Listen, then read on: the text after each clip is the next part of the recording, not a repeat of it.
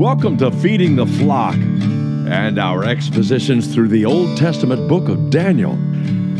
We are currently in chapter 12 at verse 1. Hi, I'm Glendale Tony. I am glad you joined me today for this Bible study. Let's begin reading in verse 1 of chapter 12 of the book of Daniel. It says this: Now at that time Michael, the great prince who stands guard over the sons of your people, will arise. And there will be a time of distress such as never occurred since there was a nation until that time. And at that time your people, everyone who is found written in the book, will be rescued. Many of those who sleep in the dust of the ground will awake. These to everlasting life, but the others to disgrace and everlasting contempt. Those who have insight will shine brightly like the brightness of the expanse of heaven, and those who lead the many to righteousness like the stars forever and ever. But as for you, Daniel, conceal these words and seal up the book until the end of time. Many will go back and forth, and knowledge will increase.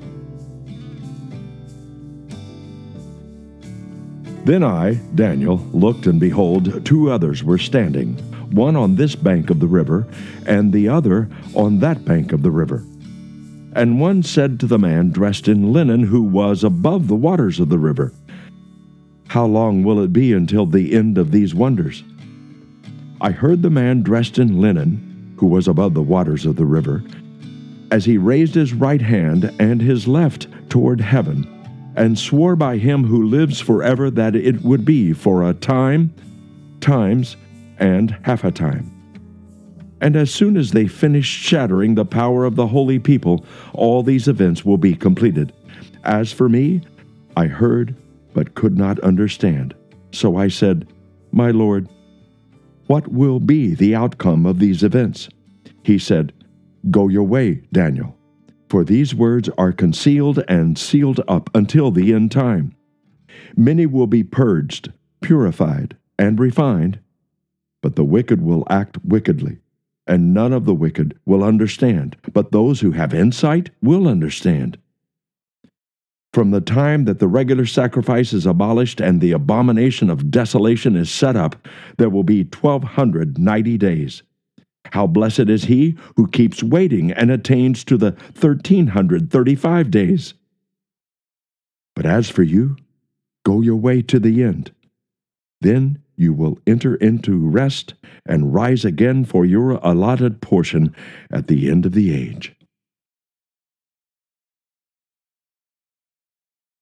So we find here in chapter 12 actually is a continuation of a single vision, you might say, that began all the way in chapter 10, verse 1, all the way through chapter 11, and now all the way through chapter 13. And there have been, and there is here in this chapter, some exchanges that take place, but it is, we believe, one continuous vision or one continuous idea. So we have separated them out in our messages and our episodes here in order to kind of break it up so that we can understand it all. But never forget the fact that even the beginning of chapter 12, verse 1 should give you a little bit of a hint, and that is, now at that time, Michael, at that time, what time? Well, that's referring back to the previous paragraph in chapter 11. And if you don't know what's in chapter 11,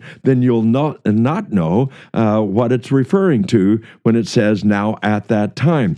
What is that time? It's the time in which this ruler of the, we'll call it the revived Roman Empire. We are not quite sure of all of its components, but we are sure that the Bible says there will be this ruler, and he will basically eliminate 3 out of a 10-nation confederacy, and he will combine, and he will not only do these things politically speaking, he will also, according to chapter 9, he will sign a treaty or some sort of an agreement with the nation of Israel for 7 years. And then in the middle of those 7 years, in other words, after 3.5 years have already ticked off, and there are 3.5 years left over, then he will desecrate the temple, and he will put an end to the sacrifices. And of course, we have that character introduced in verses 36 through 45 of chapter 11. It doesn't directly refer to the abomination of desolation until we get to chapter 12. And so that's the reason why, in some regards, it's good to get a good grasp of various paragraphs as they connect themselves to each other, and sometimes read them through without any connection to the actual chapter divisions, and sometimes it works just as well.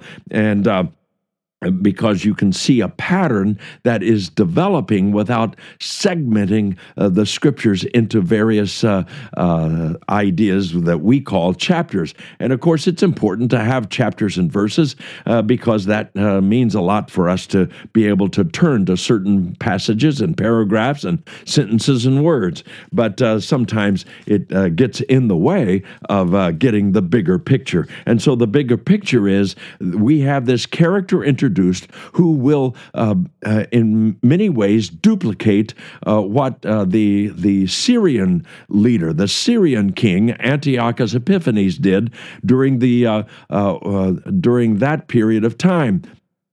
And he comes out of the Greek Empire. He himself is from the Syrian division of the Greek Empire, but he defiled the temple. We have that already recorded in history. We can look back and see the main elements of what that meant to desecrate the temple. This isn't just destruction. It isn't dismantling. It isn't just hauling away the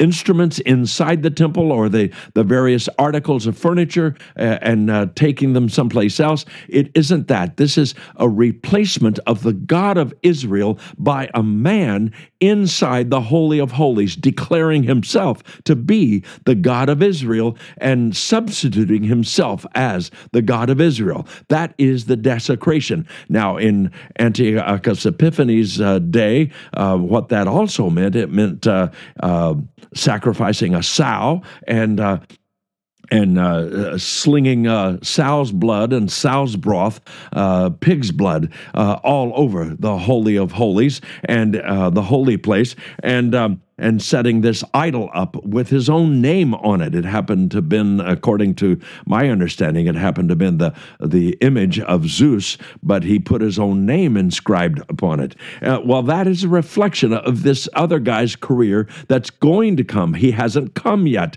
The Romans destroyed the temple and the city in AD 70. But somewhere along the line, the revived Roman Empire will surface, and this king will arise who will make this treaty with Israel, and that treaty will be a 7-year treaty. But in the middle of the treaty, he will do something so dramatic that it reflects or actually expands. It is worse than what Antiochus Epiphanes did earlier, and that is he's going to desecrate the temple. It's called the Abomination of Desolation. That's what basically this chapter 12 is all about. So he says in verse 1, "Now at that time Michael, the great prince who stands guard over the sons of your people," evidently there are 2 angels that are named in the scriptures, and this other one here is named Michael. The other one is, we've already seen, is Gabriel. Gabriel is seemingly the angel that does the most talking, and he seems to be more like a revelation type angel. He is revealing things and communicating things to Daniel, showing things to Daniel that Daniel wouldn't know otherwise. And so Gabriel is responsible of a lot of the written scripture that Daniel has written down. And now it says that at the time that this character of, we call him the Antichrist today. That's what the New Testament calls him. Daniel doesn't have that name applied to him. He is just this ruler out of the revived Roman Empire. And when he comes and he desecrates the temple, when he declares himself to be equal to the God of Israel, then Michael the prince is going to stand guard over the sons of your people. That means Michael has an assignment in the future. He will have this direct assignment to guard over the nation of Israel, over the Jewish people, and he has that particular assignment. It doesn't necessarily mean that every individual Jewish person is going to survive some of this, but it does mean that generally speaking, he's going to stand for the nation of Israel against the attacks of the enemy. And so it says, and there will be a time of distress such as never occurred since there was a nation until that time. This time of distress is called earlier on, I think it's in Jeremiah, I believe, where he calls it in Jeremiah chapter 30, verse 7, "Alas, for that day is great, there is none like it, and it is the time of Jacob's distress, but he will be saved from it." The King James translation calls it the time of Jacob's trouble. And so that is the label that's given to this last 3.5 years when this fellow steps forward and desecrates the temple, in which, by the way, there is no temple currently that the Jewish people worship in Jerusalem. There is no temple, or there is no tabernacle, there's no tent, there is no holy place or holy of holies on Temple Mount yet, but evidently this person is going to desecrate that holy of holies and declare himself to be God. And and besides that, it's going to be a time of distress for the nation of Israel. And it says, at that time, your people, everyone who is found written in the book, will be rescued. Notice that he says the time of distress is such as never occurred since there was a nation until that time. So if you have studied Jewish history and seen some of the persecutions that they have had to endure, including those within the 20th century, and what we call the Holocaust. And we look at that and we say that is a dramatic and a traumatic piece of event. It is more than an event. It completely decimated the lives of many people, the families of many Jewish people. And yet, there is coming a day in the future, evidently, according to these passages, that it is still yet to come. We look back to when the Romans destroyed the temple, destroyed Jerusalem, overtook the entire land of promise, and took it away from the Jewish people, at least for a period of time, and then took over and occupied that land. And that was a dramatic event, and yet those things do not compare to what is to come when this person sets himself in the Holy of Holies. He says, everyone who is found written in the book will be rescued. And of course, we know that is the book of life. Those are the ones who will be rescued from the Jewish people, from the land of Israel. These people will still be rescued because their names are written in the book. Is your name written in the book? And we know what that book is. It's the book of life. Well, we'll be back right after this short break.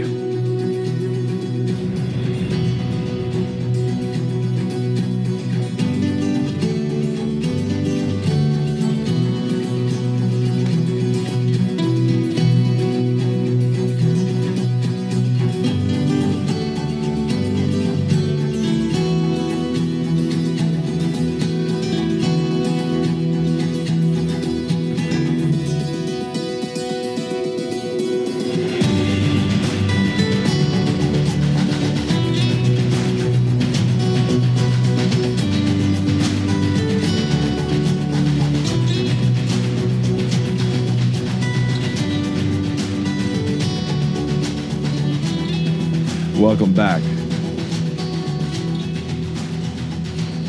Let's get back right into this passage and look at some of these phrases and some of these ideas that are coming forth here.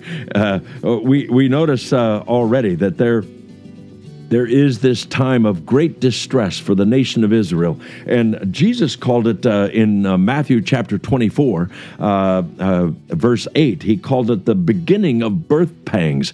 That is the first 3.5 years in which this Roman ruler has signed this protection agreement to the nation of Israel, and perhaps it actually is more detailed, and it involves protection of parts of Temple Mount so that the Jewish people can resurrect some sort of a temple or some sort of a tabernacle there. But those first 3.5 years are just the beginning of birth pangs, Jesus says. And then he says in Matthew 24, verse 9, he says, "Then they will deliver you to tribulation and will kill you, and you will be hated by all nations because of my name, so that this tribulation will be great stress upon the nation of Israel, upon the Jewish people, like none has happened even prior." And so that means this is going to be very, very dramatic and very, very stressful in that regard. In fact, that's a minor, that is an under use of that term. This is going to be a time of great distress, and it's caused of this tribulation that Jesus himself says. And then later in chapter 24 of Matthew, verses 15 and 16, Jesus himself refers to the abomination of desolation. We're going to get to that in this passage in Daniel chapter 12. And it says in verse 16, it says, "Then those who are in Judea must flee to the mountains." So some of them will survive. They will flee when they see this set up in the Holy of Holies. He says in verse 21, though, of Matthew 24, it says, "For then there will be a great tribulation, such as has not occurred until the beginning of the world until now, nor ever will." So Jesus' words in Matthew 24 parallels the same terminology we find being given here to Daniel. And that includes this time of trouble for Jacob's trouble, and such as never has occurred before. And Jesus himself refers to this great tribulation, and that is after this Roman ruler basically shows himself, presents himself as a replacement to the God of Israel, and he does so by placing his own image inside the Holy of Holies. Then he says, it says that. Continuing on in verse 1 of chapter 12, back in Daniel we are, it says, "And at that time your people, everyone who is found written in the book, will be rescued." And how is someone is written in the book of life? By trusting Yeshua, trusting that Jesus is the Messiah, who not only is the King, but is also the servant who took our sins upon his own shoulders as our substitute. That is the way to get your name written in the book of life, is to trust that Jesus is your substitute sacrifice. He is, and his death is the payment for your sin. And that is what it takes to have your name written in that book. And that's exactly those who will survive and those who will face the future resurrection to resurrected life. And that's what he says in verse 2 of chapter 12. "Many of those who sleep in the dust of the ground will awake, these to everlasting life, but others to disgrace and everlasting contempt." So at the resurrection, or after the resurrection, there will be these two divisions of even the resurrected people. Not every resurrected people will find eternal life. Only those whose names are written in the book. Those who aren't written in the book will find everlasting contempt. And so there is a certain division, even among the Jewish people at this point. And by these words, verse 3 of chapter 12 of Daniel, it says, "Those who have insight will shine brightly like the brightness of the expanse of heaven, and those who lead the many to righteousness like the stars forever and ever. So there will be those. There will be Jewish evangelists. In fact, we have a picture of those Jewish evangelists in the book of Revelation. There are 144,000, and there are 12,000 from each of the 12 tribes of Israel that are listed out in the book of Revelation. And I think this verse right here is referring to those, any evangelist in general, but specifically to those who spread the gospel to the Jewish people during these troublous times of the last 3.5 years of what is now called the Great Tribulation. And so they will shine brightly. They will find others who will trust Jesus as their Savior, as their Messiah. But as for you, Daniel, Gabriel now concludes his part of his lecture, you might say, his predictions. He says, as for you, Daniel, conceal these words and seal up the book until the end of time.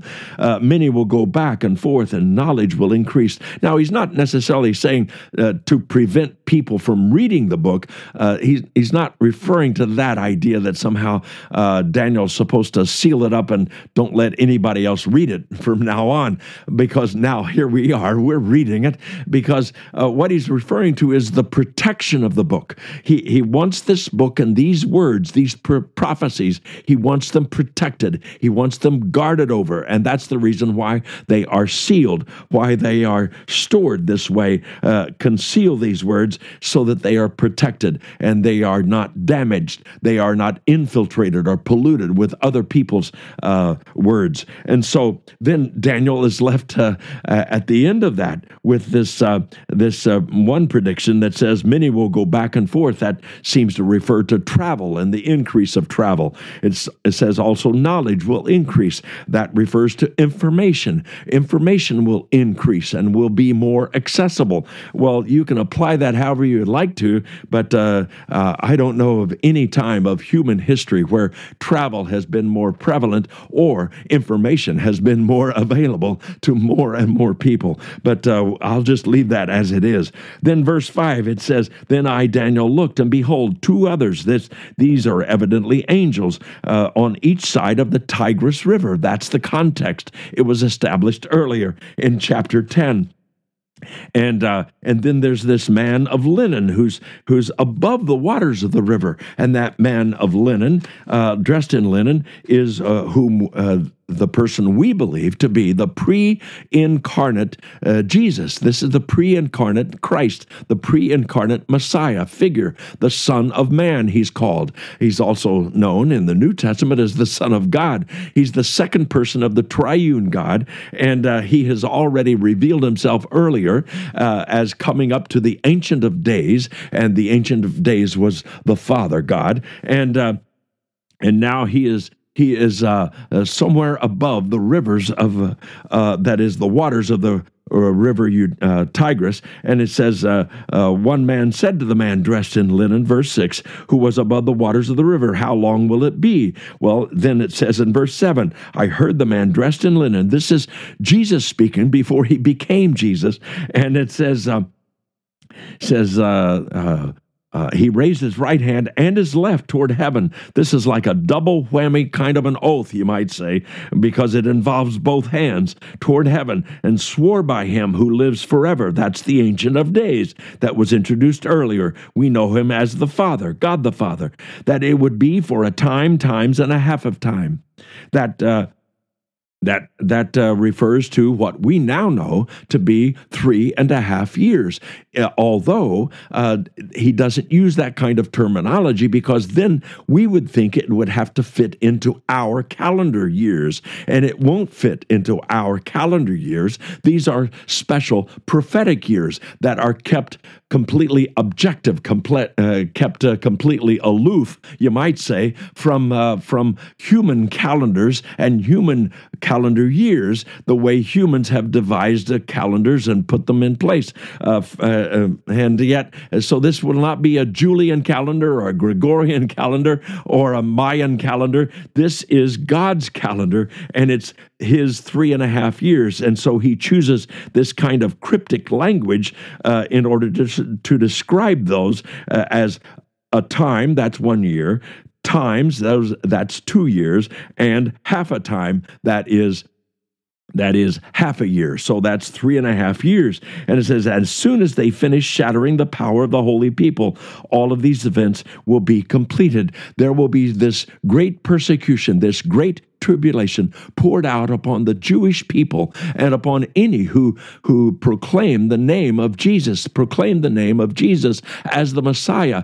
And that will mean every believer will have to face martyrdom, perhaps, during these very, very trying times. And it says, so he says, what's the outcome of these events? He says, and verse 9, he goes on. He said, go your way, Daniel, for these words are concealed and sealed up until the end time. Again, it has to do with protection. It doesn't mean they're private and secret words, as if this document should be hidden away somewhere, but it does mean they become protected words.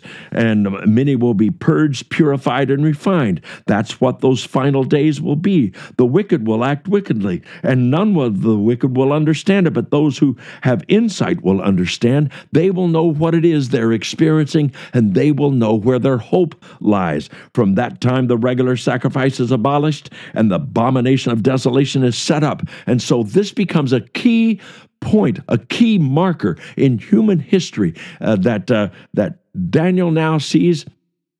And it's referred to by Jesus himself in both Matthew and Mark. And this key marker is the abomination of desolation, where this Roman ruler comes into the Holy of Holies and declares himself to be God of all gods. And that is the abomination. And he adds some more days to this count.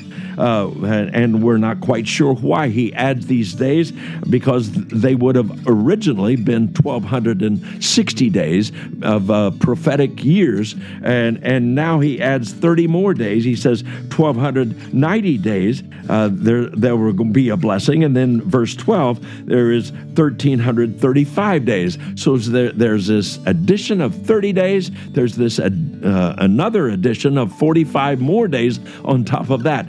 So we kind of get the picture that there's this detailed time frame in which the person we know as the Antichrist, this ruler of the revived Roman Empire, will be judged at the end of the 1,260 days. Jesus, I believe, will set his feet down on Mount Zion at the end of 1,290 days, and then he will introduce those who are believers into his kingdom at the 1,335-day mark.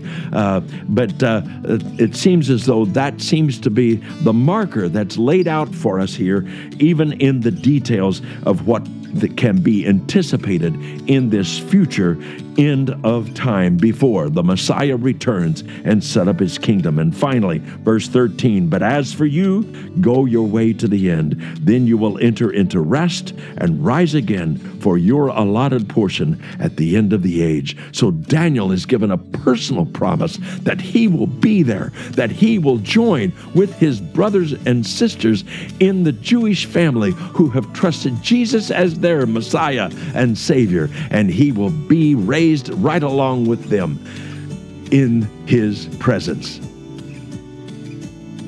Dear Father, I pray that your words would strengthen our hearts with hope, would give our minds understanding, would illumine us in what to anticipate that might be around the corner, so that we would not fear and that we would not cower, but instead that we would stand firm upon the faith in our Lord Jesus Christ.